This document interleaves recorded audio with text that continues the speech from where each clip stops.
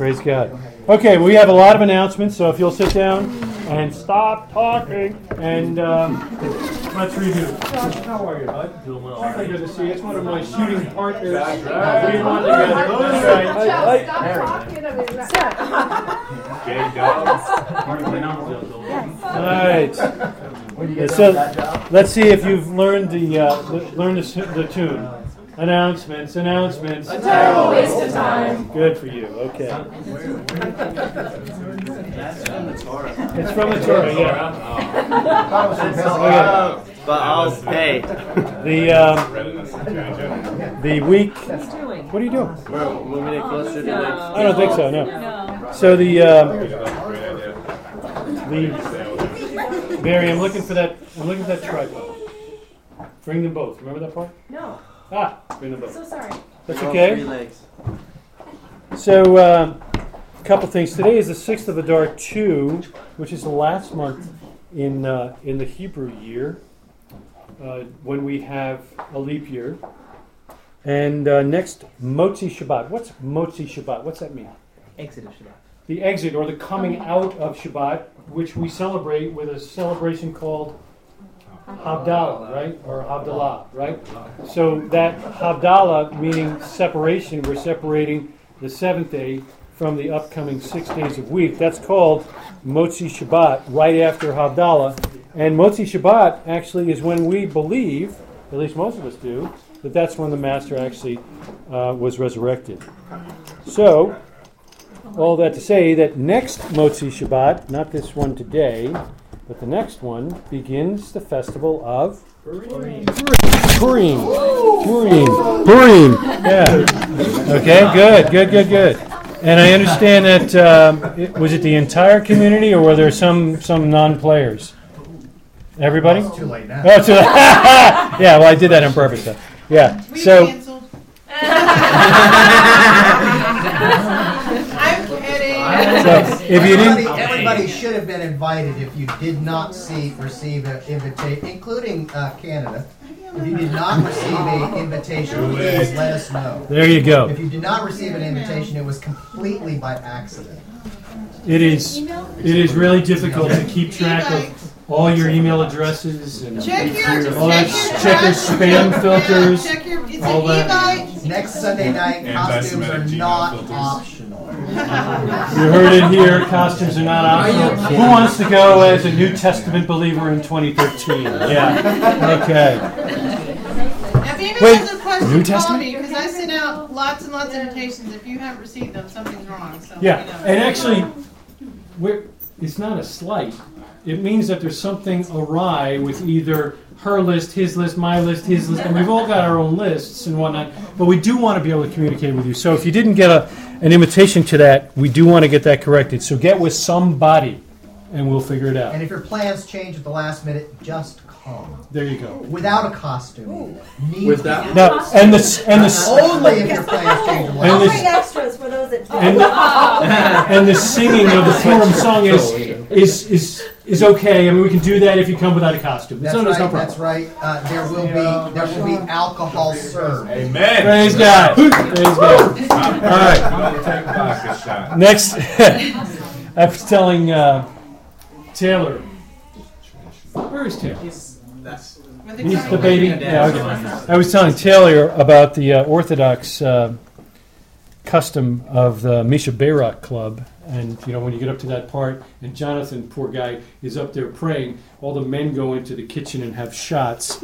It sounds like a good thing that we should start. I'm looking forward to that someday. Men and women? No. Really? Yeah. Well, one. So this is the New Testament. It's a good year start. That's right. Okay. Next Shabbat is Shabbat Zachor. Remember. Right? So we want to remember not to forget. And the guy that we're not supposed to forget, and all those people that we're not supposed to forget, is what we're doing next weekend. So that'll be good. For those of you who didn't know, Art Scroll is actually having a sale. What? Yeah, they always have a sale. Only on Sunday. That's right. They always have a sale. But they came out with a new little Purim cartoon video, and I bought it So I'm going to be bringing that to Rick's house on Sunday night. And if we've got a spot to show that to the kids or something. I was watching the preview, and I think I want to see the video. So it's Megalot Lester. I'll leave it at that. After Shabbat Zachor, the very next Shabbat is Shabbat Parah, which is the red cow, right? What's that all about? Why would we have the sages have a Shabbat dedicated to that to remind us? What are we supposed to remember? What is it all about? Because this would be the time when you would want to get your heifer on in time for Pesach. So that you would. Hey, man, that's your son. What? You can get in the groove, or you can get your heifer on.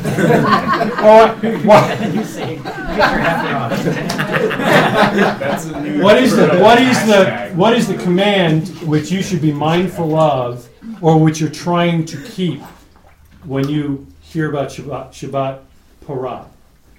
The ashes of the red heifer. No. Keep the Pesach. You want to eat the Pesach. You want to eat the Pesach. And you cannot eat the Pesach unless you are tahor. And if you happen to come in contact with dead bodies and whatnot, then you need the ashes of a red heifer. And there's a process, which is right there in your Torah, should be in your lap. And it's a reminder that if you need to go through this ritual, then you need to step up. And then finally, the next Shabbat is Shabbat HaKodesh. What is that? Shabbat HaKodesh. What is Chodesh? What is that? Holy. Right? It's month or renewal, right? What is that? What are we talking about? It's the Shabbat from the beginning of Nisan. It's the Shabbat that comes right before the month of Nisan. So you know that if it's Shabbat HaKodesh, which is 3 weeks from now, that in the next week you'll have Rosh Chodesh Gadol. You'll have Rosh Chodesh Nisan, the big head of the year. Vayikra means he called.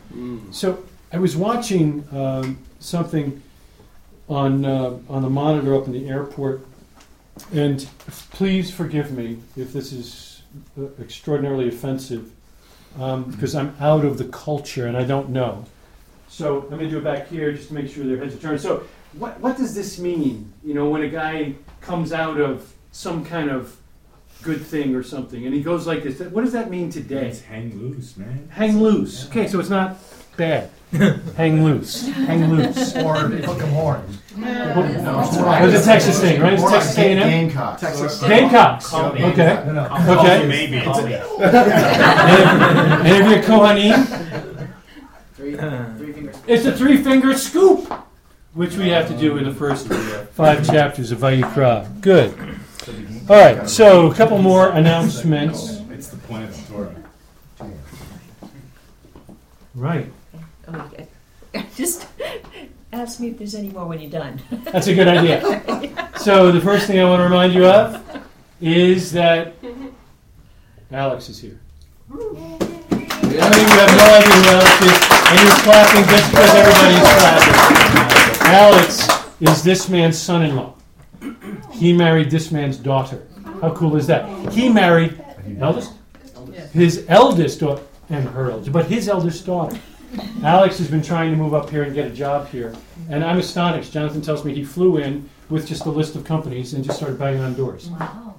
And he got interviews. He got to see people. So we hope that works out well, and maybe actually get a job.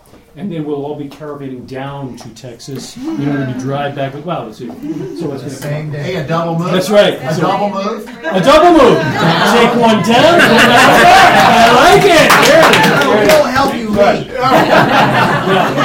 But that does bring up a couple of Shabbat announcements. The first Shabbat announcement is that this is the second Shabbat of the month, and that's why we're here. The first Shabbat of this month, we had our first Hebrew class. If you missed that, you need to get signed up and come. The next Hebrew class will be next Shabbat. It's on the third Shabbat of the month. And the third Shabbatot of the month, our Hebrew class meets at the Bartos' family. Not that Bartos, this Bartos is Bartos Senior. So Greg and Janine are opening their home for that class. So if you come here next week for Hebrew class, you will not get anyone to answer the door. And you'll probably miss the first several pages, depending on how many jokes we got to listen to, in the Hebrew class. So that is next Shabbat. And if you did not hear the impassioned exhortation to study the Holy Tongue from Rav Ufam last week, you missed it. 2 weeks ago? 2 weeks ago. And when he got up on the soapbox, we didn't even know he was standing up. And then he got back off the soapbox. That's not that hard. But it was good, and it was neat stuff. So really, come because if you don't have any clue and you just start now, Wayne's going to work with you to get you started. If you already have the alphabet down and all that, then you're just going to coast through the first few lessons before it starts to get tough and you got to really work. So come to that, and we're grateful. One thing? Yeah, for those that are coming, hopefully almost everybody has a book or someone near and dear to them has one. Please read the whole first chapter. I know we only sort of whetted our cognitive appetites with about a quarter of it or so, but it's important to review that between now and next Saturday, the whole thing, struggle through it. Work with others, in person, hopefully, to do it. And what the plan is, to review chapter 1, to finish it, make sure everybody's happy, and do a little bit of 2, and then the following time we'll do 2 and then get into 3, so it's like a stepwise approach. And we'll move as fast as most of the group can do because it's all about you. So please do that whole chapter 1 with all the letters and vowels. And let me add another thing too. There's a little bit of controversy about how some things are pronounced, like a little dot. Is it E or is it E? Is it Ivrit or Ivrit? Is it David or David? I have books that show both ways. So the bottom line is we'll all have to agree on one method and share that with Joe. Outstanding. And there it is. So for next week, look up whetted and and cognitive. Yeah.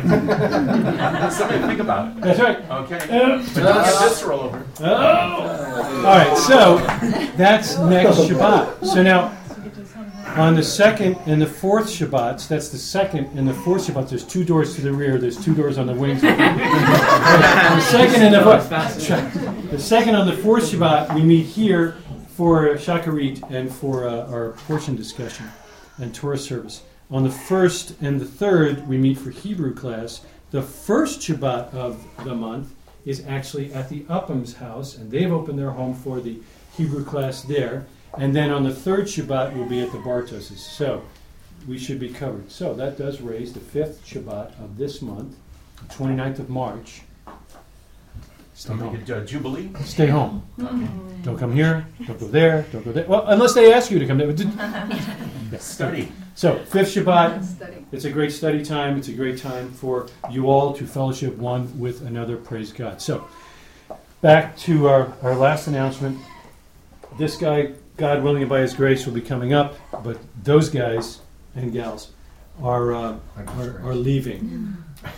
So the next time we meet, which is the 4th Shabbat of this month, the 4th Shabbat, that's the next time we meet here, we're going to have a little pin the tail on, we're going to have a little going away party for the rites, okay? And so hopefully Jerry will choose to pray with me one more time, but if not, for Oneg, we're going to have Oneg, and then we're going to have a short portion discussion, and then we'll have a time of fellowship after the portion discussion. So if you're not the kind that normally comes to prayers, it really is okay unless you're Jerry. And then after the portion discussion, which will be slightly abbreviated, then we'll have some extra food and fun dessert type stuff. And we'll wish them the best and find out what they're going to be doing. And I'm hoping Josh will be here as well. And who knows, maybe Jeremy and... Well, Jacqueline's not going to leave, right? I mean, she's staying here with Matt? They're not moving. Not yet. As far as we know. Well, as far as we know. Okay. So would you join us here to honor them and to celebrate their going away and to pray for them? Just, And the last, I beg your pardon. And the last sentence is, it may not be the last time we see them, but we want to honor them. When they sell the house, when they move, when they pack, and all, we don't know. but we want to honor them before they go. So this is that opportunity, okay? And it's the 22nd of March. I hope you're going to be here, Jerry. Uh-oh. I may have to be now. Yeah, no pressure, huh? I'm sorry, go ahead, sir. I was just going to remind everybody that Purim coming up this week, we have a fast on Thursday. And that would be a complete fast. So, and then that Purim basically is your 30-day countdown to Pesach. So, as a practical matter, again, stop buying leaven. Consolidate start leaven. Kind of, For those of you at the Bellator.com has a Pesach prep guide for you ladies who want to, have some recipes, as well as when you should stop buying and start buying and stop and doing all that. It's on there. We've got a document you can download and check that. Okay? Okay. Glynis. It was. Yes, ma'am. I'm still collecting stuff for the African family. Yes? And you're collecting here? Or when should we collect? If you want to email me and I go to place and pick up stuff, whatever. Okay. Comfortable for you. All right. So if you want to donate to the family, see that lady right there. Yeah. Clothes for kids. They have like 9 kids. Clothes for kids. Most part of them are boys. Details. 15, 17. You're the what? Details. She has the Some boys, details. 17 and 17. Morgan has the details from And Glynis. we haven't been publicized that. I wasn't sure as well. Okay, so where was that publicized? How? It was Where? I have a text message which she did give us the ages and so. Okay, so with the ages of the kids and all of that stuff, so Morgan's gonna. Do you want it emailed? I have no idea, but we'll figure that out. Yes. So you'll, if you didn't get invited to the Purim party, you won't find out about the kids. So you're gonna want to, and then okay. So we're good. Thank you for reminding me. That's great, Rick. Jeremiah's soloed his first Air Force airplane this past week.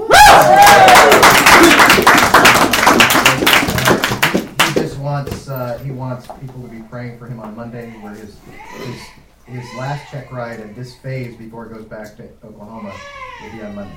Be praying for him. It's Monday, so you're going to be fasting on Thursday, so you can prepare on Monday.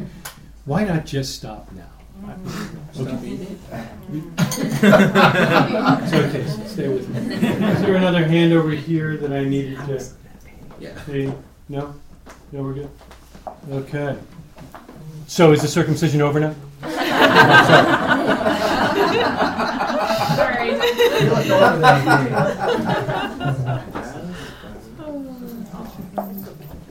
Okay, so is he coming back? I'm gonna have the car over there in a little bit. I didn't mean him. I meant him.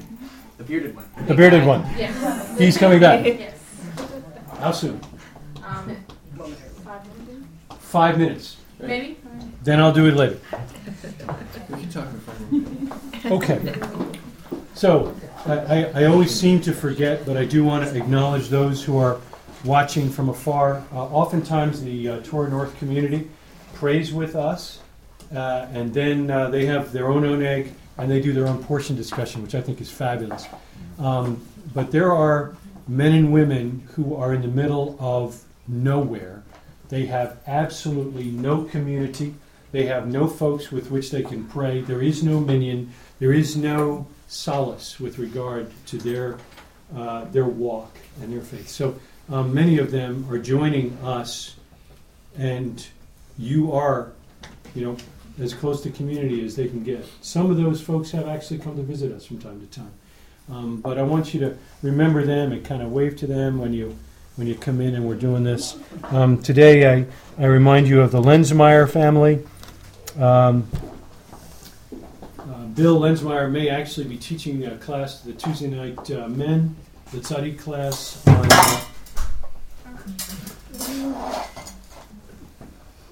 on genetically modified foods. So GMOs. Yeah, there's GMOs. So is that biblical, non-biblical? Do you care? Do you not care? And all that stuff. Oh yeah, he's got some good points. So at any rate, he and his wife and his 2 sons are probably listening along, because it's either them, us, or they go outside and talk to the sheep. And when are they speaking? When he's ready. No pressure. You know, it's tough to get in front of this crowd, let me tell you. All right. So, it's good for that. So, what can you say? I'm looking for sentences, short sentences. What can you say about Vayikra, or Leviticus, about this first portion in this book, and about what's happening here? For example, tell me about little kids learning Hebrew.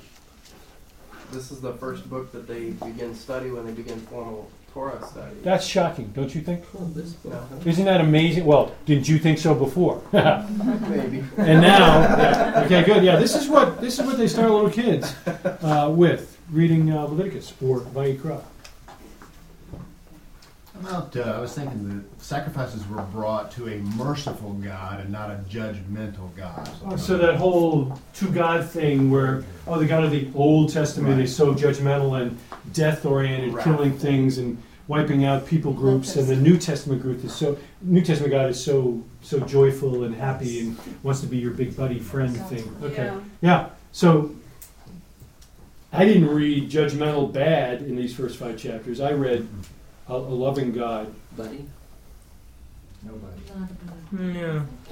Yeah, not Benevolent dictator. A benevolent dictator, that's right. Which is what I think most homes should have. A benevolent dictator. Yeah, that's what we got here. So, good. Other comments? Benevolent is important. Right. That's right. Yeah. Other comments on this? It shows that God truly desires to have fellowship with us and for us to draw near to Him.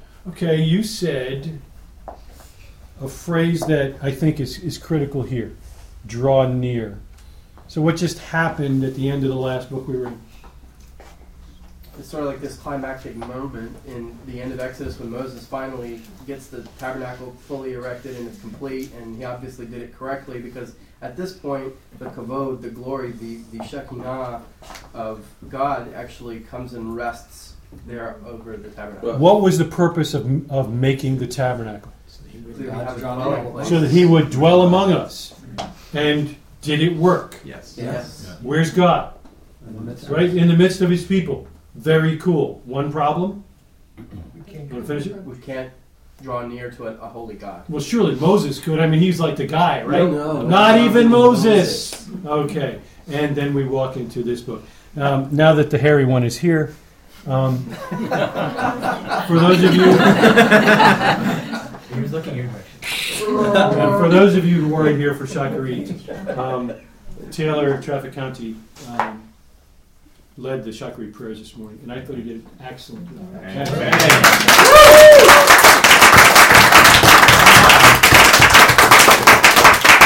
I went through the 73 things that he missed, and 2 weeks it's going to be flawless. No, he did great, and I'm very, very, very pleased that yet another young man is stepping up and including. It's making for a great rotation, as Gregory has done this.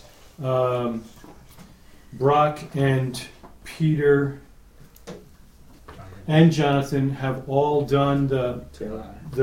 Did you do? No, you didn't ever do it. Yeah, you did. Have all played goodbye.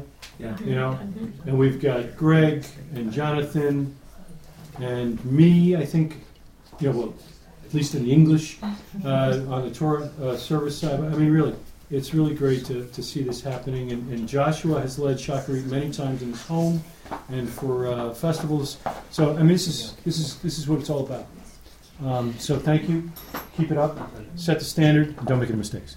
Have a comment? No. Oh, yeah, he said it first. Yes, he did. But I'll be the choice of that. I thought it was really cool Tuesday night that Jonathan really stepped up off the limb, Off the and limb. I think it's off the cuff. Yeah. Went out on the limb. Yeah, went out on the limb. He did. He went out on the limb and off the cuff. Yes. Praise God. Thank you. But it was really cool to, we didn't miss a beat on Tuesday night. Everybody still showed up, still had a lesson. Excellent. Thank you. For those of you who don't know, you women, I was out of town on my first trip with Mary, my daughter, for business, and the trip was great. And I understand Tuesday night was awesome. Thank you. I haven't had a chance to rewind and watch yet, so I'm looking forward to that. Yes, ma'am. is it back to the portion? Yes, Just gonna good. mention- Bring us back home. And are we going to miss you for that? You know we are.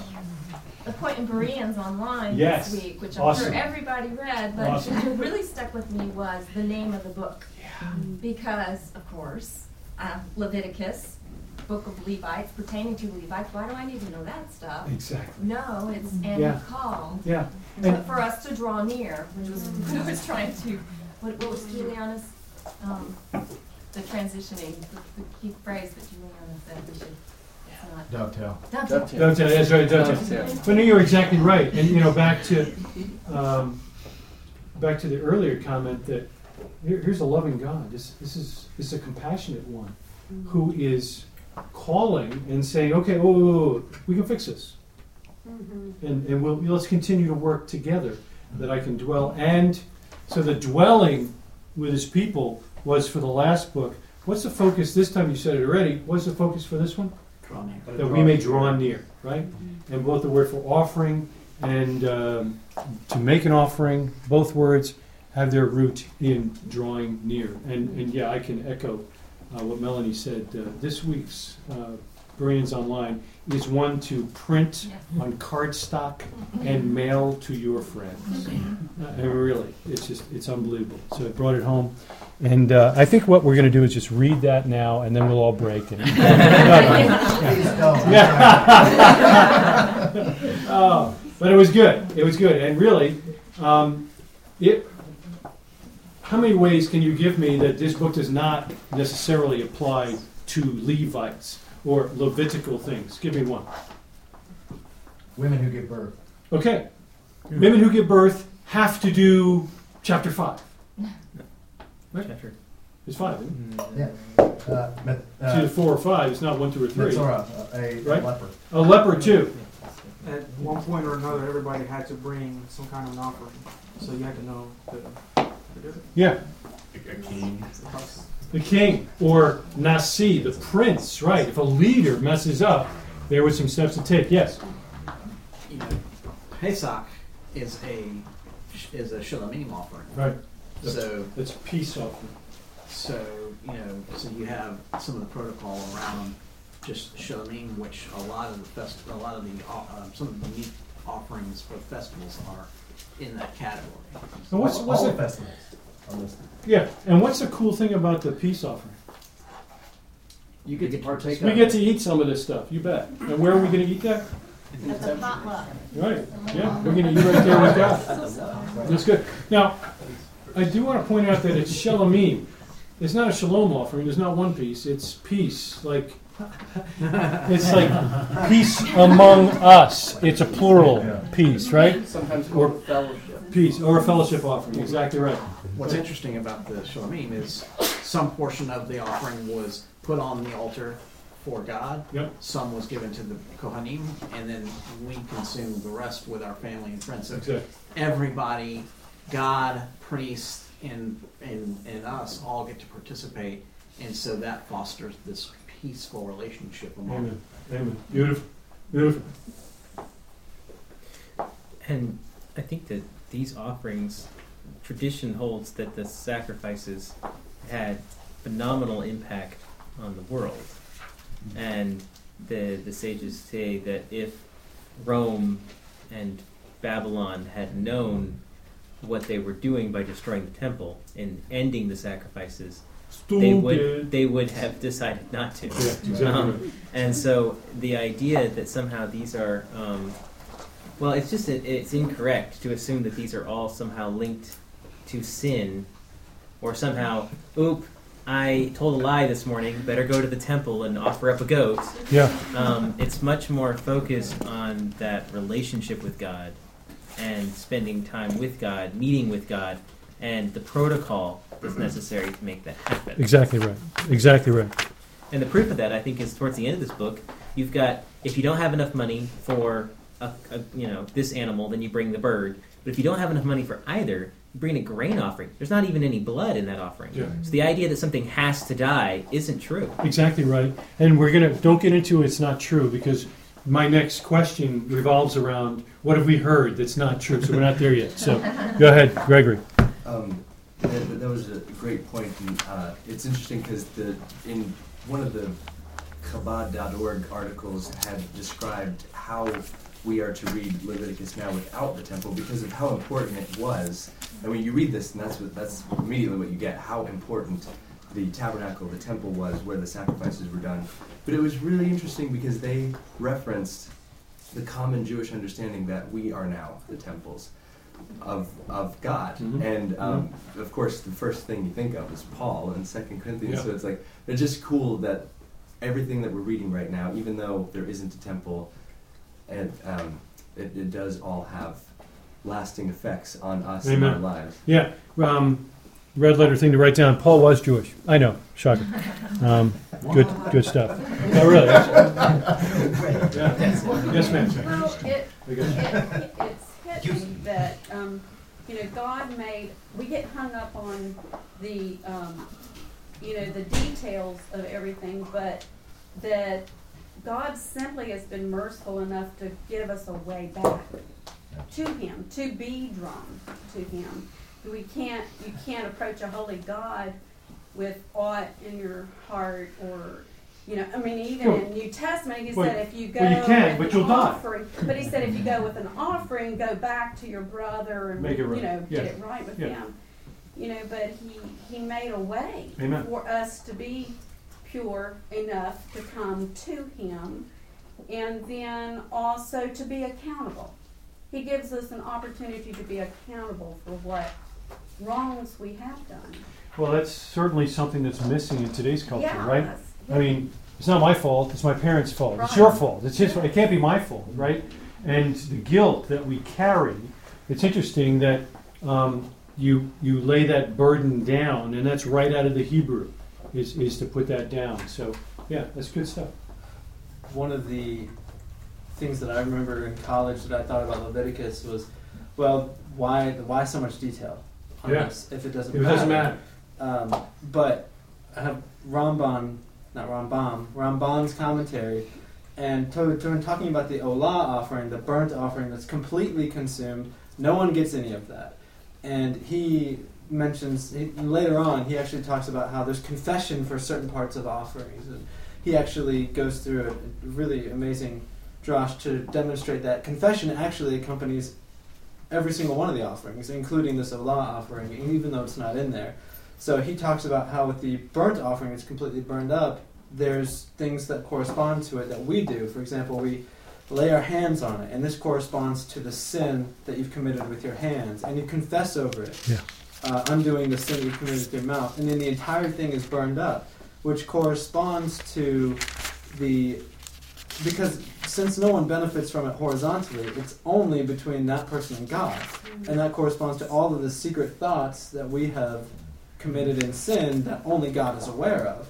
So you're completely covered here. It's not as though it's like, wow, that's a complicated ritual that has no purpose now, but it demonstrates that God is concerned about the whole of man. He's concerned about not just getting your soul right, but everything that you've done with your hands can be rectified through this laying of the hands, and every word that you've spoken can be reversed through the confession of it. And he goes on to say that without confession, you can't actually be forgiven. That is such an integral part of it that if you don't actually confess over this, then you might as well not do it. And I was immediately reminded of 1 John, where it says, if we confess our sins, He is faithful and just to forgive us. And he might as well have been reading that. So. Yeah. Well, the rest of 1 John, if you don't know Yeshua, you're a liar. Yeah. The words in your mouth. I was taken since you mentioned Rambam and the Ramban. The Rambam is shortly after the corner, and the Ramban is about 75 to 100 years later. I like the Ramban. That's with an N. And he seems to be a regular guy. He's less Christian. Let me quote here. The Rambam, that's with an M, says, at the time when the Torah was given, the Jewish people dwelled amongst non-Jewish nations who worshipped cattle and flocks. Therefore, God commanded the Jewish people to slaughter these animals, the deities of their non-Jewish neighbors, in order to rid the Jewish people of the idolatrous influence of the nations. The Ramban steps up and says, Rambam's assertion that God's mitzvot were given merely to wean the Jewish people off idolatry is utter nonsense. Yeah. The Torah states explicitly that the sacrifices bring pleasure to God. Furthermore, we find that Noah sacrificed animals to God when he came out of the ark, long before the Egyptians worshipped cattle and flocks, and this brought God tremendous pleasure to the extent that he decided never to destroy the world again. Don't you love the Ramban? Wow. Of course you do. Yes. Yes. So, no, please. Thinking about the idea of God being pleased by it. That's anathema to the Christian church, right? Well, right, but I think the thing that I think people get mistaken on, what they hung up on, is they think that they associate God with the idolatrous practice, where it's like this is somehow his food, or he gets some sort of like. Well, that's the way it was in Star Trek. Right. Right? Yeah, something. I mean, they're throwing all that stuff in there for the God, it was really a computer. But anyway. Some sort of sensual, smell, okay, it smelled really good to God, whatever that's supposed to mean. But then the sages say that no, what's pleasing to God is the act of obedience. And this is why later, when Samuel meets with Saul, and he's like, God would rather have obedience than sacrifice. Exactly. It's because the whole thing about the sacrifice that was pleasing to God was that it was an act of obedience. Yeah. An act of obedience and an act of faith, because that was going to get you atonement, and it showed that your heart was sensitive to your sin. Mm-hmm. What's the first offering described? Chapter 1? It's the Olah. In Hebrew, Olah, say Olah. Okay. The second one was called the grain offering in most English Bibles. In Hebrew, it's Mincha. Mincha, like the afternoon prayers, right? Mincha. The third one was that peace offering that we all share in, and that's plural, and that's Shelamim. Shelamim, good. And which one of those three was mandatory? All of them. No. They're voluntary. They're all voluntary. Nobody's got to do that. Nobody's got to do that. Do you And those want are to the do three that? biggies. They're the biggest. Do you want to do it? Yeah. If a man should choose to do this, this is how he does it. That's amazing. Kobe. So, with Mary's turtle dove, she wasn't required to do that? That wasn't the first three. That's 4 and 5, right? That's why I say in chapter 4 and chapter 5. Now we're getting into the other two, and these deal with guilt or sin. So if you've got that burden of guilt, you can get rid of that guilt by acknowledging that you are guilty and making this offering. You can. I don't think you have to, but you get to. The other one, for the sin, has to do with things that, amazingly, are not sinful at times, like dealing with blood or death and so forth. In that case, here is how you deal with that. And that's what she did. You bet. Chapter 4, I believe, for Mary. Okay, we good? So, first 3 chapters, Olah, Mincha, Shelamim. Which one of those 3 gets me to heaven? Olah. All of them. Olah, good. Oh, all of them. D, all the above. D, all the above. Did you read anywhere there, other than the duration of these sacrifices, which was for really, really, really long time? Ever. Yeah. Other than the length of them, did you read anything about your place in the world to come? Your eternal forgiveness for sins? Nope. What was the writer of Hebrews is all about? He's saying, we're doing this a lot. And it's a totally different thing. Because if that could take away sin, if the blood of bulls and goats could take away sin, why would you need Yeshua? Now, I want you to think about this now, because you're still dealing with people in the visible representation of the church, right? Mm-hmm. If the blood of bulls and goats could take away sin, there would be no reason for the Son. True. Right? Yes. But we already know from the Scripture, especially the side they read, that the blood of bulls could never, not before the cross, never take away sin. If that's true, then ipso facto, it's a legal thing. These sacrifices have nothing to do with taking away sin in the way that Yeshua did. They are mutually exclusive. They're mutually exclusive. You got to get that. If you bump into someone in the visible representation of the church who says, you know, the flippant ones you get first, right? Because they're the ones that will speak first. You mentioned that you're into the Hebrew roots, or you're into Messianic Judaism, or you're keeping the Torah, you're Torah submissive, you know, any of the terms you choose to use, you get the flippant guys first that want to know if what? You're doing You're going to kill people, you're going to kill animals in the backyard. That's the first thing, right? So you don't want to just dismiss those guys. You should feel compassion and empathy for them because they don't know the Bible. If they knew the Bible, they would never suggest such a thing. Why? Number one. Because if you were doing that in the backyard, you wouldn't be obeying Torah. Right, you're breaking the Torah already. Hello? Did you not get it? I'm trying to keep the Torah. Moron! Your bus is leaving. But why do you need to have compassion now? Why do you need to... That was a New York thing, I'm sorry. Why do you need to have compassion now for him? What's the problem? He's confused on the atonement. His whole faith thing, his whole faith is confused with regard to the atonement of Messiah Yeshua. And Messiah... He may be in serious error because of that. That's exactly right. That's exactly right. Messiah Yeshua's atonement does not, say again, does not have anything to do with the first 5 chapters of Vayikra that you just read. Does it point to what he will do? Yes. Does it give us an example of atonement Yes. and an understanding of how to draw near to God? Absolutely. Yes. But one of them is completely physical, the book.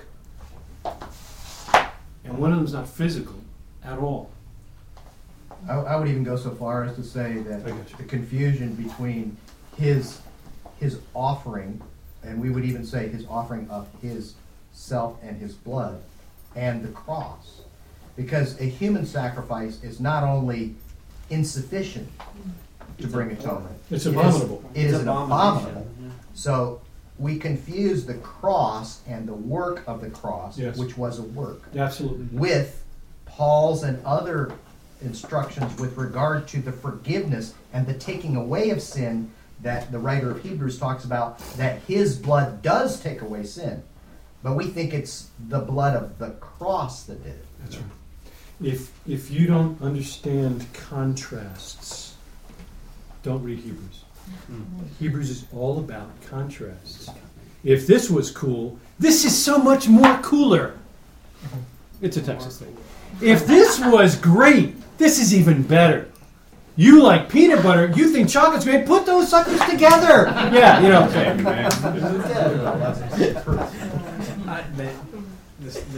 The confusion, I mean, there's a lot of reasons for the confusion, but it's just the simple concept that has not been communicated properly to so many people, that the atonement that's described in Leviticus for these sacrifices has a very, very narrow purpose, yes, which was to allow the worshiper to draw close to the presence of God in that location at that time. Amen. That's the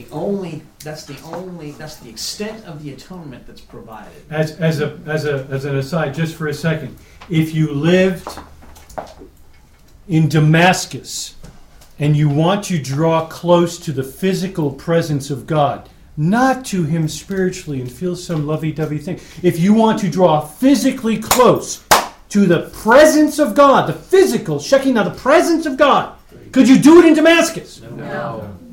At least get in the right town. And then once you're there, how do I get closer? Go to the temple. I've got to go to the temple.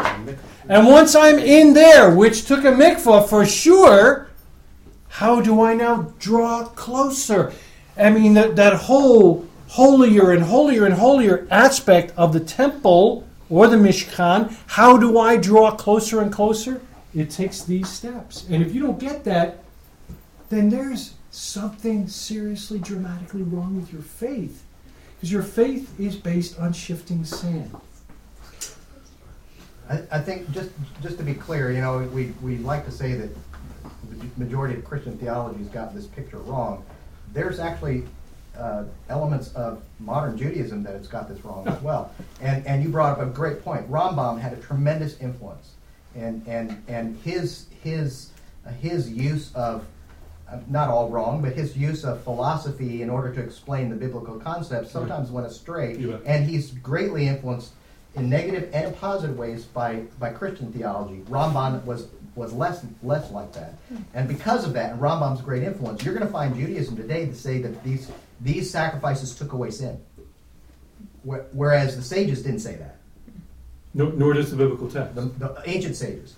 But it's more modern Judaism does give some efficacious ability to take away sin, and that's why the prayers are so important, because they act as a substitute for the taking away of sin. So some of the things that we do, essentially at Yom Kippur and other times, actually are rooted in that misunderstanding of these offerings. That's right. That's exactly right. Cool. I hear a lot in the church, like, reason for a season. Like, they did this for a reason because of the season. And that's true, but the season can come back. Like, they're not going to do that when Nehemiah hasn't built the temple, rebuilt it yet. Right. And then when they get the temple, the season's back, and so you do the reason. But then now we don't have the temple, but it's saying that it hasn't been abolished, but if the temple is built back, it's on. Yeah. And I would go so far as to say that we don't need a temple. We need an altar, and we need a holy place. That's what we need.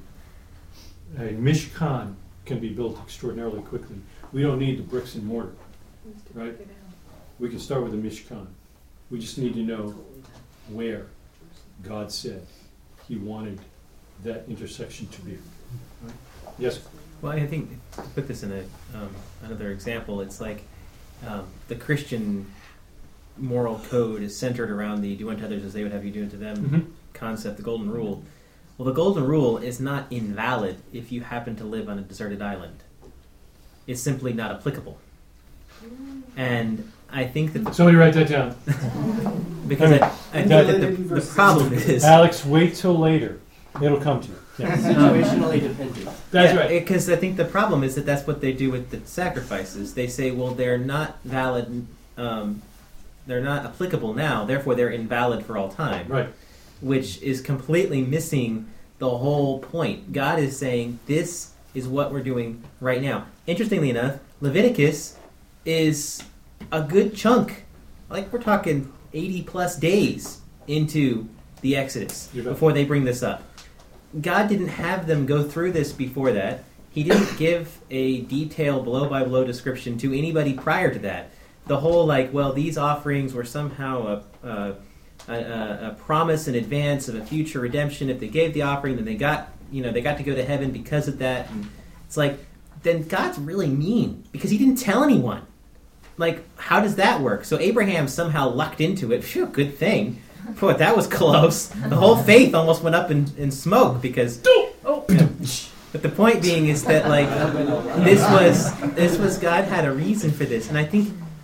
It's really cool. You mentioned the first three are not about sin, really, but the next two are. And I think it's so cool to think about the fact that the first three emphasize this is special. Then the next two are about sin. That means that those are also the same concept. Well, it's special.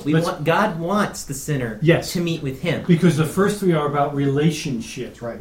And so are the last two. The last two. Because what people tend to think of is it takes away the sin, and therefore, phew, I'm not going to burn in hell now. But that was never the point. That's right. The first three were all about meeting with God. The next two are still about meeting with God. It's the prodigal son. He's saying, come home, let's meet. And that's the thing. You look at the leper, same deal. He's finished with that. He gets put out when he comes back in after his leprosy's been healed, which all traditionally is tied to repentance. Then where does he go? He goes straight to the temple, and he has the most intimate connection with God that a normal layman will have in their entire lifetime. Is that moment. That's right. Because what God recognizes and knows is that when sinners repent, they need to come back into relationship with Him. It is not simply about, I'm sorry, forgive me, please don't hit me.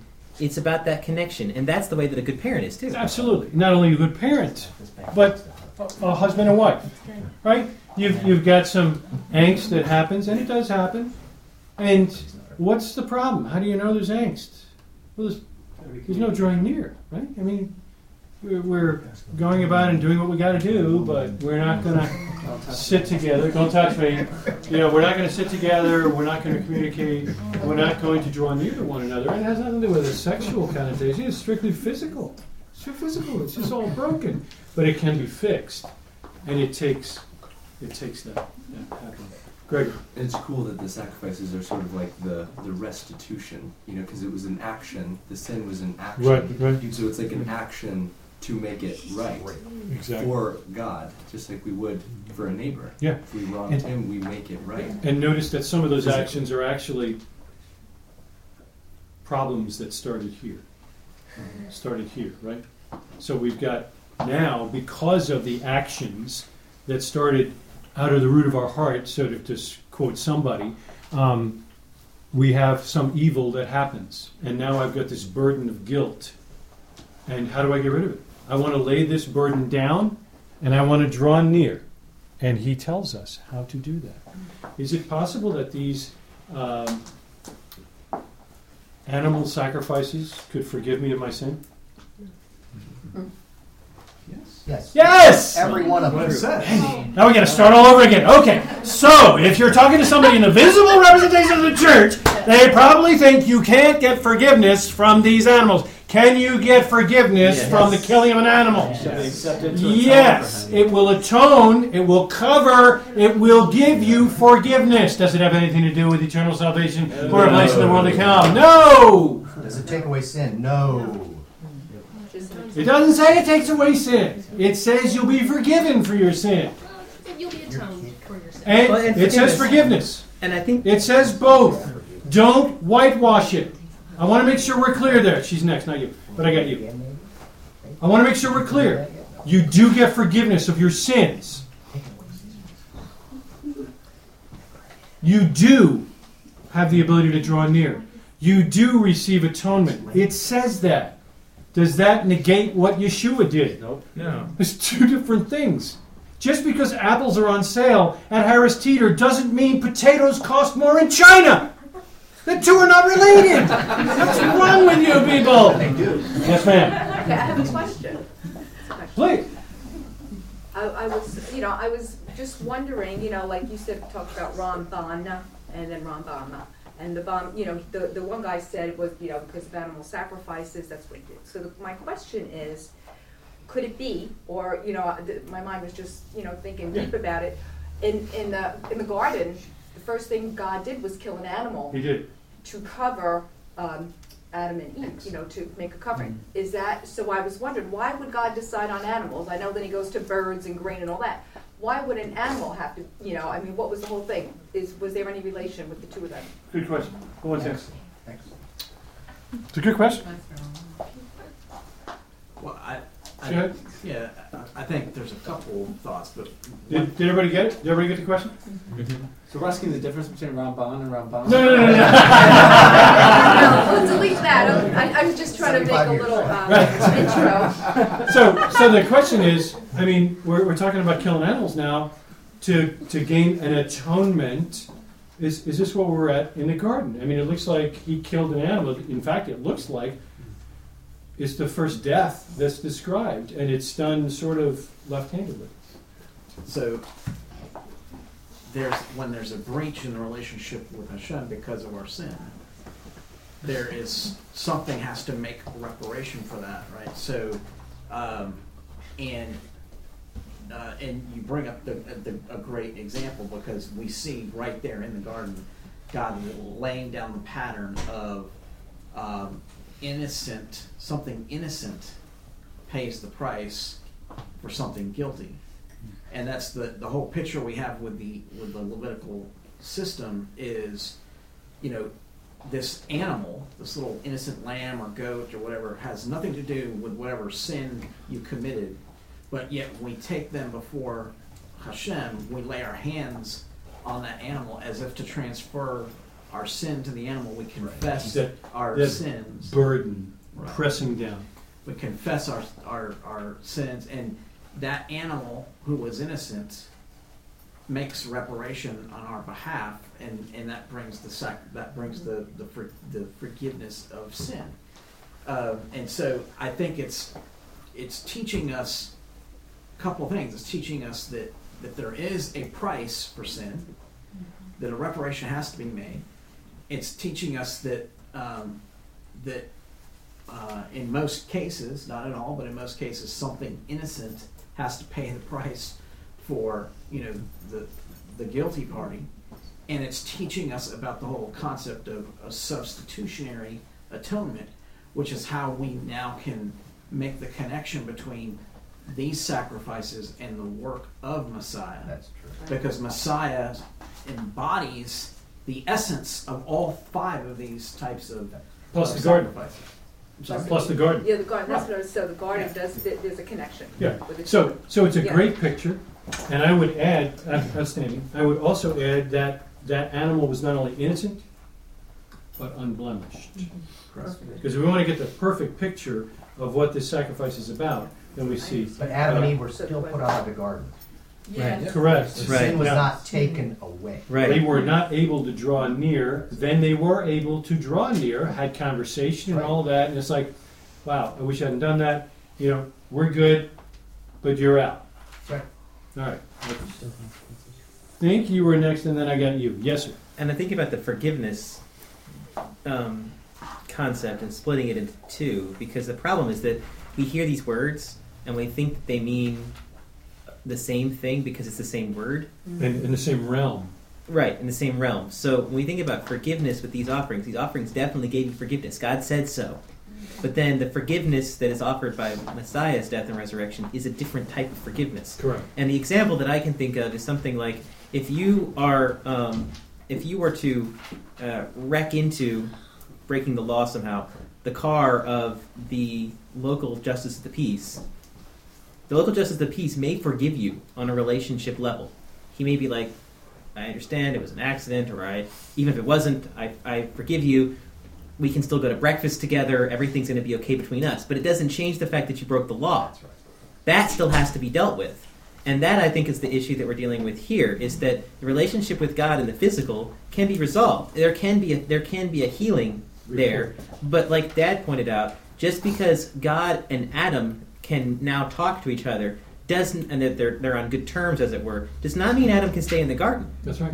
The only way to get back to the garden was through Messiah. Absolutely. So that, I think, is the mistake, is that we are somehow equating them. And if we equate them, then in my mind, that is like the ultimate slam on the death and resurrection of Messiah, to compare him to a goat and a cow. To a goat. To say that that's the same thing. Let's face it, guys. If you rob a bank and they catch you and you go to jail for 30 years and you get out, you have done what? They say you have paid your debt to society. Can you ever own a handgun in this country?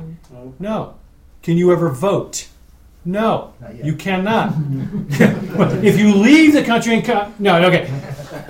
If you are a convicted felon, you cannot own a handgun, nor can you vote. But you have paid your debt to society. You have been forgiven. You're square with society. But there are still consequences. And those consequences are different. When? A few points. One is forgive, the other is forget, which is very interesting. Also, Adam and Eve, after they were given the skins, they were for real. But the important thing is, in addition to you're just a Peter chip. Actually, Yeshua will be meeting with Peter. That's right. Immediately That's after. right. What's very interesting about what you mentioned in terms of does the sacrifice Yeshua made overshadow the temple sacrifice? And it didn't, because it was still going on for almost 40 years after. That's exactly. But what Yeshua did say was that I've not come to abolish Moses or the prophets. I've come to fulfill them. So that basically underscores your point, that it's both. Yeah. And that's pretty much what he said too. And he challenged us to seek the truth.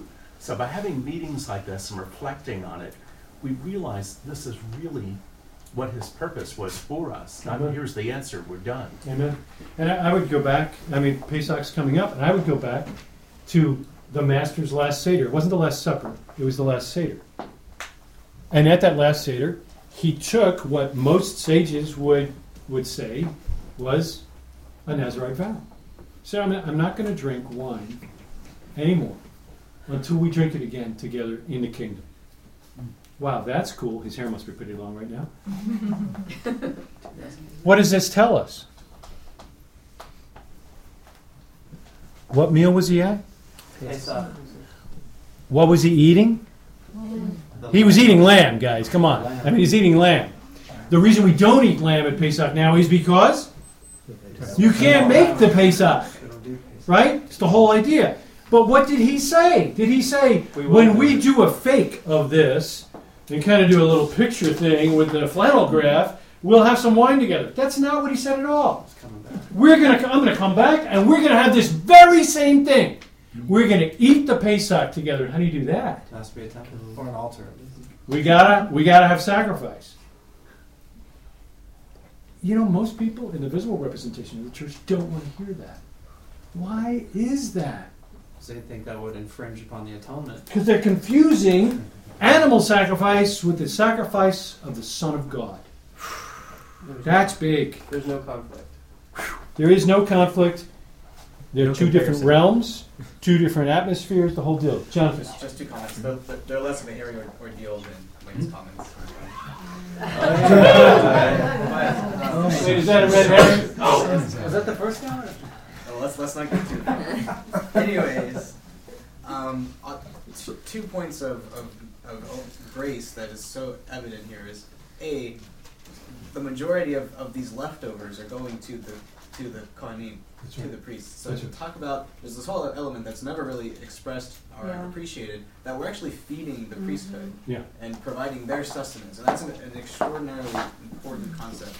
Also, to that point, of where God gives a ability for those that do not have the financial prowess, whatever you want to call it, to bring either a kid or a lamb, or turtle doves, or a pair of regular doves. He says you can bring a sack of flour, basically. Right. And there's interesting discussions from what I can tell in the Talmud about the amount of embarrassment or good humility that would cause. If I'm the guy where I'm bringing a sack of flour and there's all this livestock around, it might, and there's interesting points that it might actually prevent me from bringing this offering. When do you want to come? Exactly, and the whole discussion here is we should never, in Judaism generally, tries to go above and beyond ever causing someone to be embarrassed. That's a big calling. Right. So, especially when it comes to repentance, how much more should we not let someone be embarrassed about repenting? So the Torah gives kind of extra explanations at the end of the paragraph where it talks about the one who brings the sack of flour, almost as it has more detail and more significance after all of the other subsequent types of offerings. That's good. I mean, the whole Baal Tshuva, the master of the return, the repentant one who comes back, or all of us would be known as Baal Tshuva. And you cannot, I mean, according to Jewish law, you cannot remind a Baal Tshuva of his former sin. You don't make jokes about it. We don't. He's on par. Good. Turn in your Bibles, please, to Vayikra chapter 4 and verse 3. This is great discussion. Is everybody having a good time? Okay.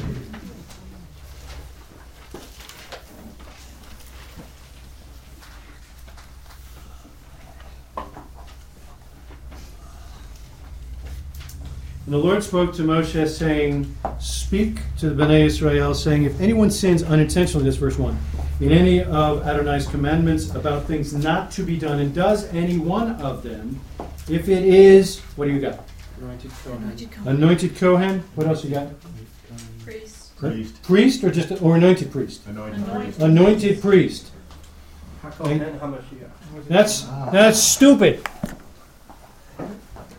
It's written so you go, what? All priests are anointed. By definition, a priest is anointed. That's what made him a priest. Why does it say the anointed priest? That anointing, by the way, is what we say about the king. That anointing is what we say about Yeshua. It's anointed. Oh, now here's the anointed priest. If the anointed priest who sins, that's bringing guilt on the people. Who are you talking about? The high priest? Yeah. This has to be a priest who's anointed when he becomes a priest, 20 years old. This guy was anointed again. It's like the re-anointed priest, double anointed priest. This is the high priest. The Talmud goes off for chapters on end about what happened on Yom Kippur and trying to keep the high priest awake so nothing untoward happens accidentally anywhere that could cause any kind of... Pretty much an isolation. Yeah. So, what he said. And there it is. So, I just wanted to bring to your attention this anointed priest. I just wonder, is Yeshua a priest? He is a priest. A different kind of priest, though, right? I mean, I'm trying to bring home the idea that these 5 chapters of sacrifices are completely different from what the Master did. The book of Hebrews says that if Yeshua was on the planet today, he would not be a priest. Right? Why? He's not a Levite. Wrong tribe. And yet, the book of Hebrews goes out of its way to say he's a better priest than the priesthood. It's better why? It's a different realm. It's completely different order. It's a different realm. These guys are down here in the copy. Xerox. He is a priest in the original. These guys in the copy, got to keep doing it. This, one time. So, he is our high priest. That's that word. He's our anointed priest. And he sat down because he's done. But there's no chairs in the tabernacle. There's no chairs in the temple. These guys are working night and day. Keep the fire going. Right? Okay. Yes, sir. I think it's really interesting that if you look at the offering that the high priest brings, and then the offering for the entire assembly, it's the same. It's verse 13. If the whole congregation of Israel sins unintentionally. Right? They do the same deal. Exactly. In fact, it's like an escalated sin offering, because normally you take it to the altar outside of the holy place. You do the whole thing on the main altar, and then the sin offering is, correct me if I'm wrong, traditionally eaten by the priesthood as well. Mm-hmm. But in this case, it's treated it's like a half step short of like the Yom Kippur offering. This blood is taken into the holy place. It's sprinkled in the direction of the curtain. It's put on the horns of the incense altar, for which no other offering ever goes on. Right. And then the animal is burned entirely after it's over, which is really intriguing that the high priest and the entire assembly are on like the same plane when it comes to the seriousness of what they've done. Yeah. I think it teaches us 2 things. One, the sages point out that the high priest was like the top expert on the Torah. So if he has erred, it's a very good chance we're going to do 2 of these things, because everybody else is probably confused That's too. right. Yeah. So it's a big deal when the leader messes up, and I think that should be a strict warning for everyone who takes on a level of leadership. James thought the same thing. It's a big deal. But then at the same time, so did the master. I think it also serves as a reminder that the high priest, the leader, and the people have a level of, there's a parallel plane there with God. And I think that's really cool when you think about the book of Isaiah. With the book of Isaiah, we have this servant deal. We're talking about Israel, we're talking about Messiah, and it goes back and forth. Different people think different things. But I think the answer is both. Because Messiah, the anointed one, and the people of Israel are seen very much in the same plane with God. They're not quite interchangeable, as it were, but the relationship between God and them is very significantly similar. That's right. This is a theological statement. I mean, It's a big down, deal. Right? Yeah. Why would that be, do you think? The people of God and Messiah have like parallels? Yes. The people of God are a conduit to Him. A pipe. They are a pipeline to God. They're the ones that hold the oracles. They have been given His word. They were the one that were redeemed, showing us the parallel of what He would do for the entire planet. They are the apple of his eye. They are what he cares for. They're the ones through whom his son would come to redeem the nation. I mean, it's just a beautiful picture. Apart from Israel, there is no salvation. It's Israel, my son. Is it my son or is it Israel? Yes. Well, they can be seen almost interchangeable. Mashiach, being the king of Israel, and is the quintessential Israelite. So Messiah represents his people, and his people have a mission. Should represent him. Right. Sometimes they do that not too well, but but they're present company you included. Can't separate the two. Right. Yes, ma'am. Just to that point, actually, Hosea is God's talking about his people Israel, and he says, when Israel's youth, I loved him, and out of Egypt I called my son, meaning Israel. Right. But Matthew uses that in the gospel to refer to Yeshua, like Yeshua went down to Egypt, so that prophecy would be fulfilled. So it's in both senses. Exactly. Yeah, it's a good parallel. Rick. To that, I mean, in Exodus 31, we read after the sin of the golden calf that God says that He's going to send His angel to accompany them to the promised land. And Moses said, "If you won't go with us, if you're not coming with us, we're not going. We're not going." And God then, after reciting His attributes of mercy and kindness, then says that He will go. So after the sin of the golden calf, God accompanies Israel throughout their wanderings for 40 years plus, and has never left since. That's right. So at and the apostolic scriptures attest to that as well. So at all times, God is in His people. And at all times, then Messiah, being the physical representation, is with His people. So during the time of Auschwitz or any persecution that the Jewish people gone through, God was there. That's Messiah was That's there. Right. And the sages say that. The sages say that Messiah suffers with His people in the exile. I think it's interesting when it gets into the discussion. Soraya is singing. You're going to have to speak. It's a good thing.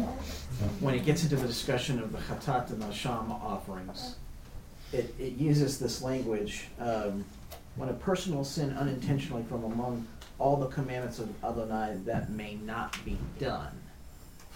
So it's specifically singling out negative commandments. That's right. So if you unintentionally violate a prohibition, then you're obligated to bring a chatat offering or a nasham offering, depending on the circumstance. But if you unintentionally forget to put your tzitzit on, there's no sin offering required. That's right.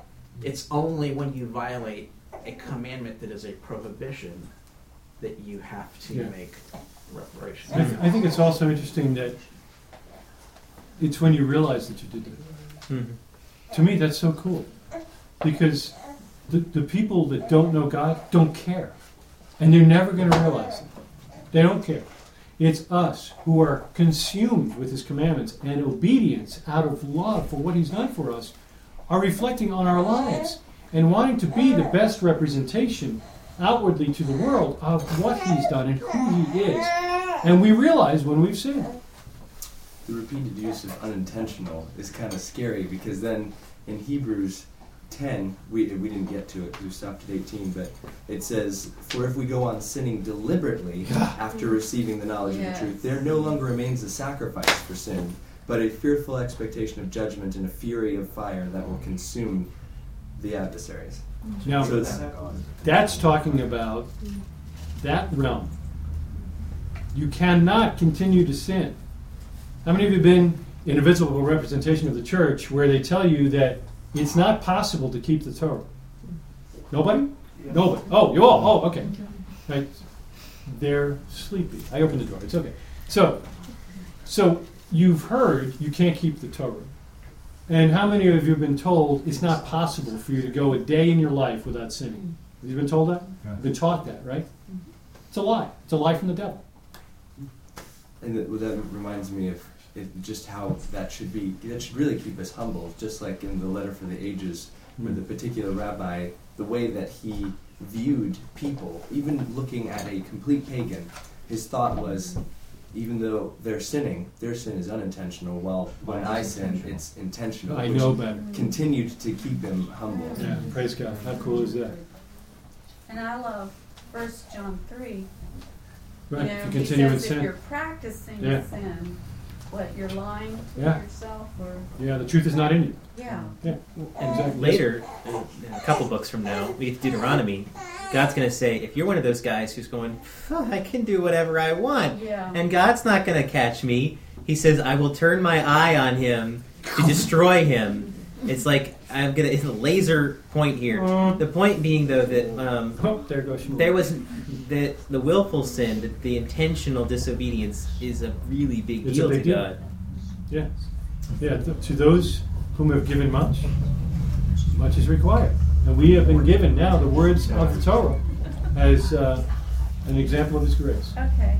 And if someone can address this, recently conversation with someone, they were interested in what, my walk, and we started in a conversation, but then she said, but I don't want to appear like I'm betraying Messiah.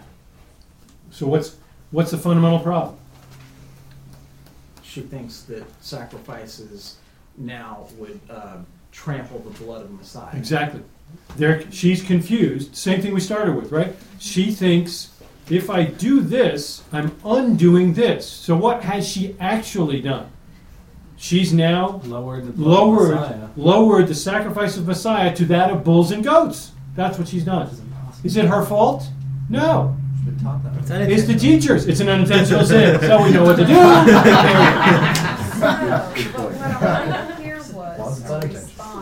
I think a good response is to say, "Oh my goodness, I think you've been misled to believe that the sacrifices in the temple had anything to do with the sacrifice of Messiah, other than give us a picture.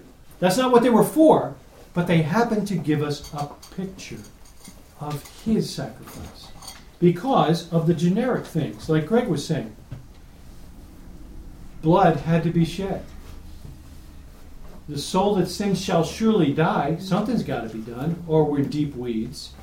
Innocent blood, unblemished sacrifice must be provided in some way. Otherwise, the relationship is shot. These were for a physical relationship. This one, singular, ever in time, was for an eternal relationship. The two were unrelated. Two different temples, two different priesthoods, two different aspects. And if we've been taught in the visible representation of the church that they're equated simply because they teach about one another, then we've actually trampled on the blood of Messiah by equating His sacrifice with the blood of bulls and goats. It's good, but we normally don't. We're normally not that articulate when we're on the spot with someone, and you don't want to come off as A, a flake, or B, be shunned. None of us do. It's normal, human nature. So we need to understand this. We need to talk about it amongst ourselves. We need to practice the conversation so that when it comes up, it just comes out so nice and easy, and it doesn't slam them because they're not the problem. The Master made it clear. The problem is the teachers. The problem is the guys in the pulpits. The problem are the seminaries. The problem is that we are not talking about it more. I think I had no. Yes? I did have my hand up. Please. I was just going to add that it brings more glory to Messiah when we're obedient, when we do what the Father said. Because then, Yeshua's commandment is be perfect as I am perfect. So that sometimes gets confused. Mr. Spurlock just mentioned last night too what Paul says. It's like, well, so should we sin so that grace may abound? Heaven forbid. I think it's pretty easy to come up with some pretty good examples. Wayne gave us a little bit ago that for 40 years we've got sacrifice going on after we have the resurrection. What did they miss it? Intertestament. Yeah, and quite frankly, what the seminary will teach is the only reason that the apostles, those closest with the Messiah, who walked with Him day in and day out for 3 years, the only reason that they continued in the temple, making sacrifice, and praising God, as it says, is because they were confused. They really didn't get it. You, 2,000 years later, well, you got it. Good for you. Man, you're smart. Another common irony is there's a lot of teaching in the church that looks at the death of Messiah, and the timing of that happening on Passover, right? And other statements from Shaul and other places that describe him as the Passover lamb, right? Yeah. And so they think that he was the Passover sacrifice that took our sins away. Right. But a Passover lamb is not a sin offering. Oops! It's a peace offering. Which I'm then reminded of statements that Yeshua have made, like, my peace I give to you, my peace I leave with you. He's described as the Prince of Peace because he embodies the essence of a Shalomim. Right. So if you start from the beginning of the book until you get to him, every time it mentions peace, he's fulfilled this. He makes a way to restore a relationship. You bet. Yeah, that's good. Right. Forgive me if you're going to bring this up, but at the end of our Shemona Esrei, whether you're praying during the week or on Shabbat, we ask God to restore the service to Jerusalem, the fire offering. Exactly. And I hope you do it with intent, but it also is an opportunity for us to be thinking, as we're asking God for this, about our brothers and sisters who know Messiah, and yet would shun the offerings. Because if the temple were there today, they would have to make a decision. Yeah. Right now they don't. Whether they actually would go and participate would be questionable, whether it would be permitted. But the question is, they'd have to ask whether it was right or not. Yeah. And I think that it will be because I believe God will do it in our lifetime. But it will be something that will have theological implications that will shatter the myth. That's right. I got you. Let me give you my perspective on this. This is not ordained or anything like that, but just give you my personal reflection. A big one? Your current view. Thank you. My current view. That's my current view is that Rick is right. That. Thank you very much. My current view. So Johnny, did you have a question? But prior to that, no. Okay. So changed my mind. Here's where I'm coming from. I believe that there will be sacrifice on the Temple Mount before Messiah comes. Do you believe that? Yes. Your current view is yes. Okay, that's good. I think that's going to happen. And I think that's where there's going to be this crisis of faith. And I think the vast majority, if not all, of the visible representation of the church will shun that. And the folks that do it or encourage it will be the Jewish people, of course, some of them, and some Messianics. Okay, that's where I currently think we'll be at. There's no way while you're on this planet before Messiah comes, you're ever going to make sacrifice. They're not going to let you make sacrifice, except you. They won't let us. And Alex. And Alex, thank you. So God a bless you. proselyte, someone, I mean, like... You're not a proselyte. No, well, I meant, like, you had the people that crossed over... Yes, ma'am. ...that were not Hebrew born. Yes. If you went through... they allowed if you went through ritual conversion in that day, yes. But most wouldn't trust you for like 4 generations. But, quite frankly, we don't convert to Judaism because we have a witness with the Jewish community because we are obedient. And we still have a witness with the visible representation of the church today because we claim Messiah. So we're in no man's land. I guarantee you, you fly to Jerusalem, when they set up that altar, there's no way they're going to let you draw near. You're just not Jewish. They won't let you. So what's going to be the difference between you and I that go there? Well, and maybe would like? I look Italian. You don't look Italian. No. The difference is, I don't believe. But my current to view. Complete my thought though, then the believer Christian, yes, who shuns, yes, so what's going to? So what's the difference? Yeah. Okay. First off, we're not there. We're here. You want to take the plane ride and go stand in line and have them not let you in because you're Jewish. What are you bumping up against? You're bumping up against exactly what was happening in the Master's day. You're okay. You're just not good enough right now. Right. If you want to convert, we're happy to talk about it. But until that happens, lady, get to the back of the line. Oh, you're a woman. Sorry, get to the back of the line anyway, right?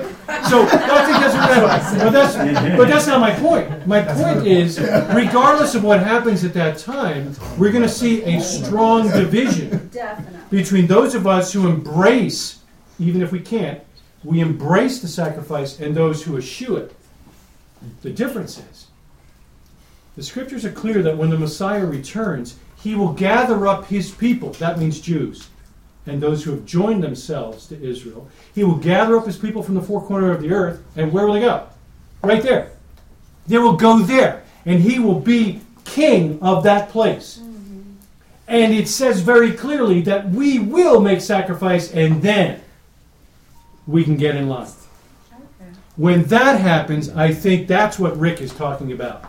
Now I'm standing in Jerusalem. I got here by a really crazy ride, and everybody seems to be in line for the sacrifice. And my personal belief is, most Christians will not argue their faith, even with a killing Islamist. They will walk like sheep and get in line. And I believe that most Christians will realize, oh, I don't know what line I'm in, but it looks like we're going to be making some kind of sacrifice. I think that's what's going to happen. The vast majority of people are in line, bulls, goats. I'm in the goat line. And they're going to. What do you mean we have to go down this? Wait, what do you mean we have to go down through the water? Yeah, go down there. You have to go down there and come up this side. No, come up this side. Are you from Walmart? What's wrong with you? Come up this side. That's what's going to happen, and they're going to get in line.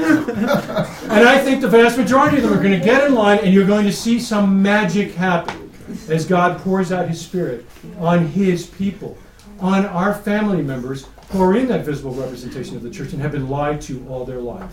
I think that's going to be the majority of the people. And I think you're still going to have some people who also inherited. That's exactly right. And I think that's when we're going to see a little bit of friction. And I hope the master's just going to step up and we don't have to do Sunday school. Or Shabbat school. What's the first thing? I got you first. What's the first thing that the sages say, the Jewish sages say that the Messiah will do when he returns? Build the temple. Before that, gather Shabbat. He will restore the Shabbat. And then gather his people. So you're going to see the Sabbath be big. And then he's going to draw his people, including the Gentiles. And then he's going to say, time to build the temple. That's it. Okay, glad you're here. We're going to build a temple. But you know what? Today's Shabbat. So we're not going to build the temple on Shabbat. Yeah. Johnny. That's my current view. Take it for what it's worth. I was listening to comments about Yeshua being the embodiment of the Shalomim, the peace offering. And when you think about the word peace, this harmony that's created, it gives us this. It actually tells us a lot about it from the word itself, the root shalom, the sheen, the lamed, and the mem. With the sheen, we've got this picture of fire, which represents this vertical relationship, the spiritual. The mem at the end, we've got this womb-like representation here, representative of our material, the way things are brought into the world. And this really cool shepherd's crook-looking letter, the lamed, which teaches, which is about learning and understanding, teaches that you don't even bother trying to separate these two. So you've got this perfect harmony of God and man, and Yeshua is the one that creates that. Amen. And good. so makes the peace. Yes. He's the one who makes the peace. And that's what we say, that good shepherd. That's what we say on Yom HaKippurim. Right. Well, I was just going to say... Too slow. Colby. No, I'm sorry. Go ahead. No.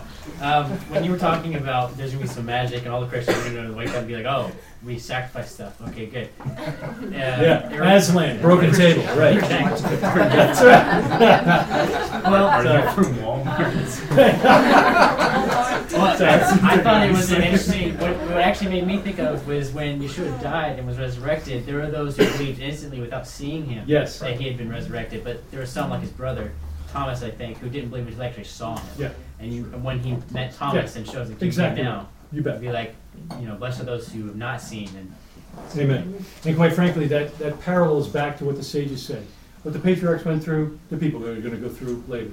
and what our patriarchs went through, we're going to do the same deal. Same deal. Good parallel. Good comment. Yes, sir. I got you. When I was hearing you say about we wouldn't be able to make sacrifices because we're not Jewish. In a Jewish-run community, yes, that's correct.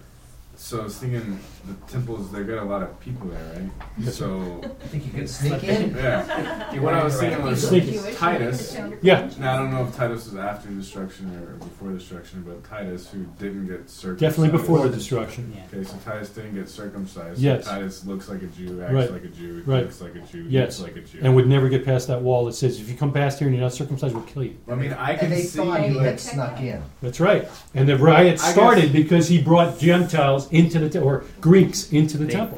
They thought he did. Right.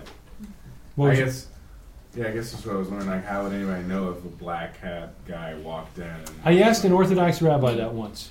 So I keep the Torah. I can fake the Hebrew. Who's going to know?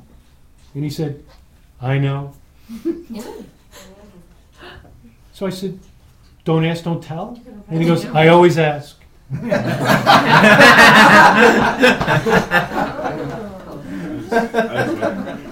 I know of only one time he hasn't asked.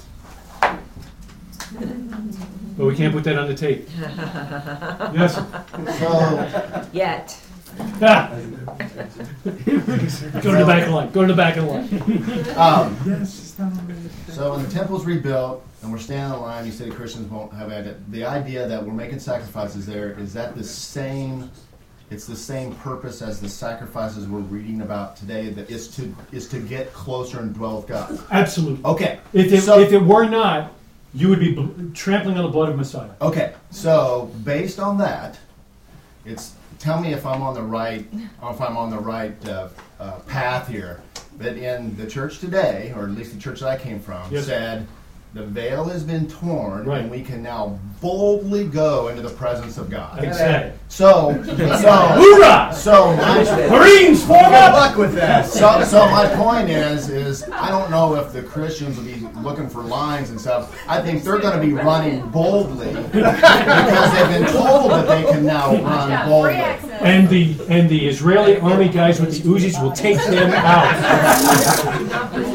Stupid Gentiles! But I'm on the right path there, right? Yes, of what we've been told in the church. By what we've been taught, that's exactly right. So how?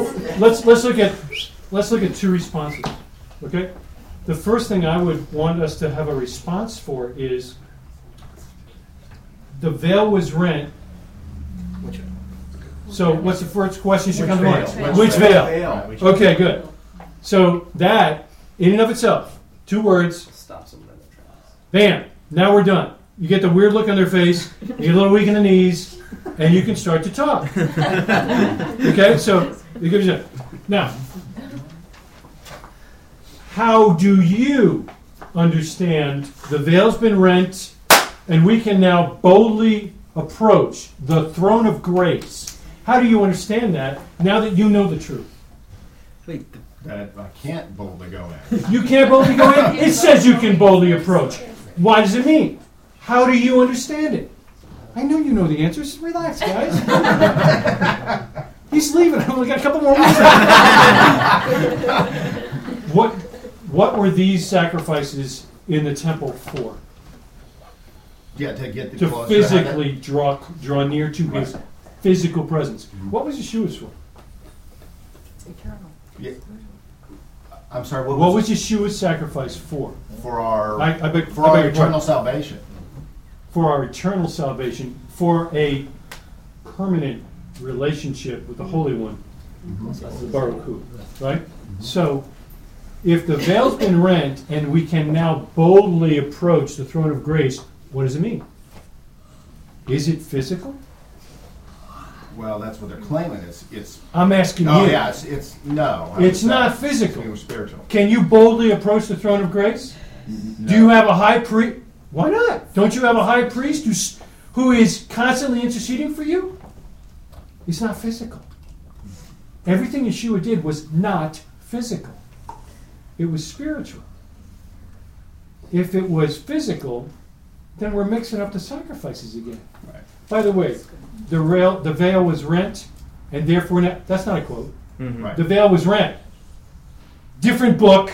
We can now approach boldly. And when they shove them together like that, right? Okay. Right.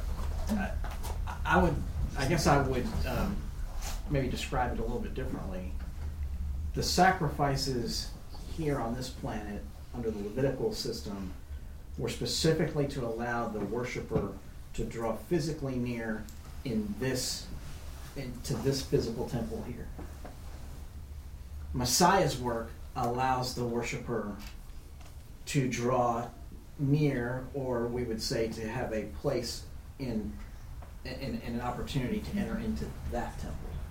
They're both for access to the temple, but they're different temples.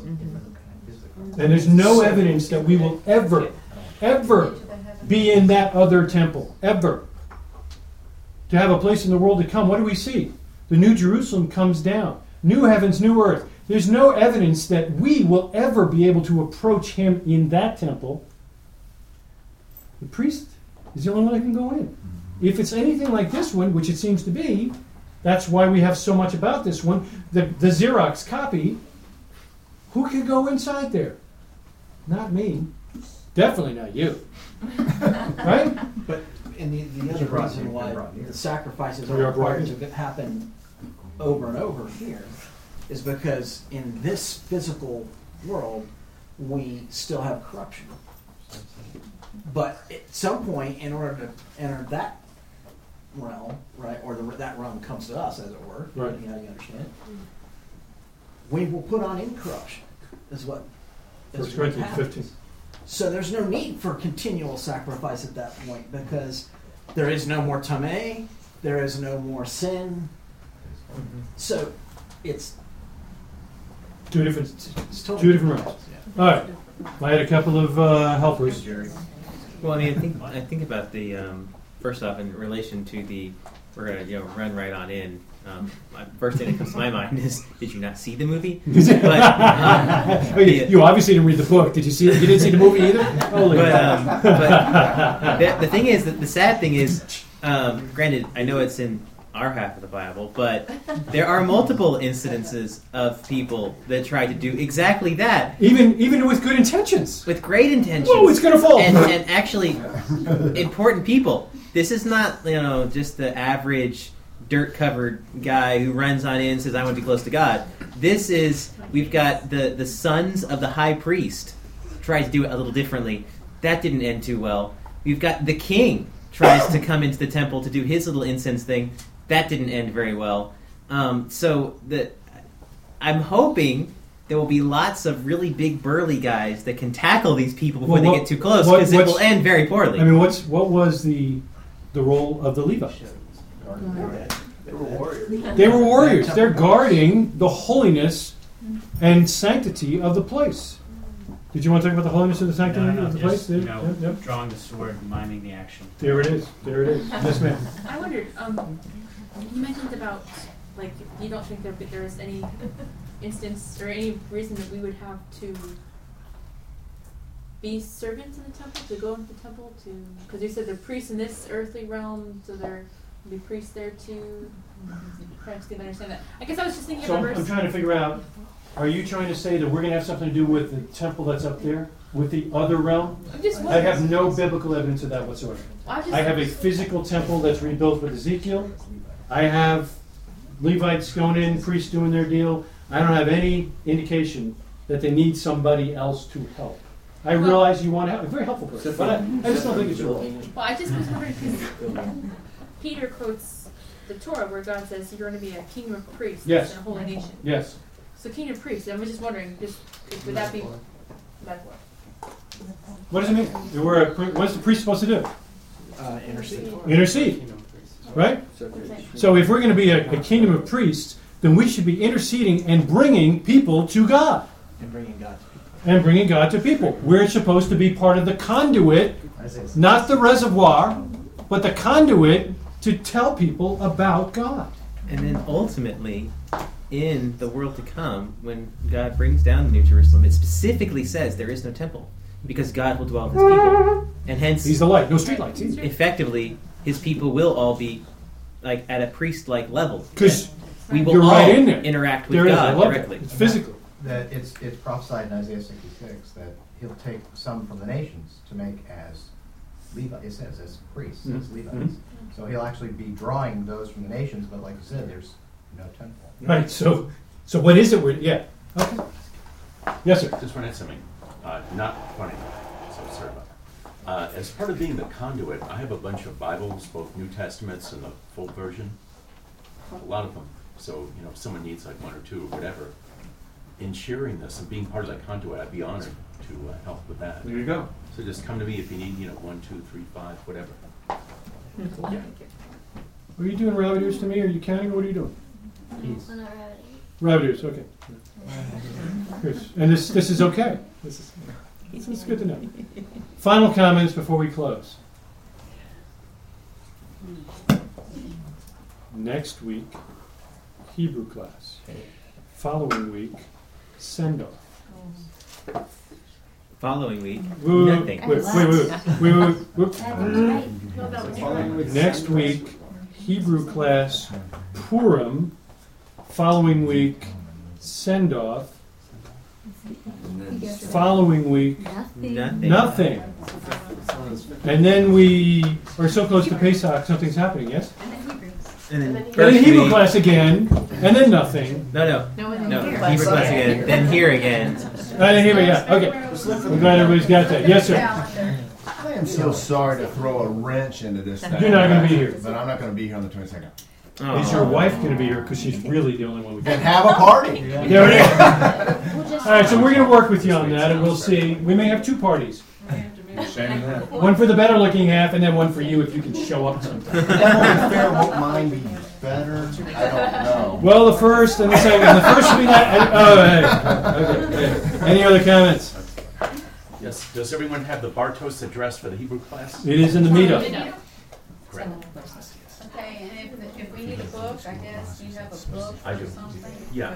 Okay. Just come to me after this and tell me. If you don't have a book, if you missed the first class, if you didn't sign up, if whatever, go see Wayne. You'll get one. You'll be booked. Alex, can you? Thank you. Can you stand and close us in prayer, my friend? I'm glad you're here. I thank you for this opportunity for me to come and meet all these people, and I thank you for all the wisdom and all the righteousness that's in this room. Lord, I thank you for this message. I pray for good Shabbos for everybody, and I'll enjoy the rest of the week. In Yeshua's name. Amen. Don't forget to pray for Yirmiyahu on the 2nd day of the week. Check the light. Good job.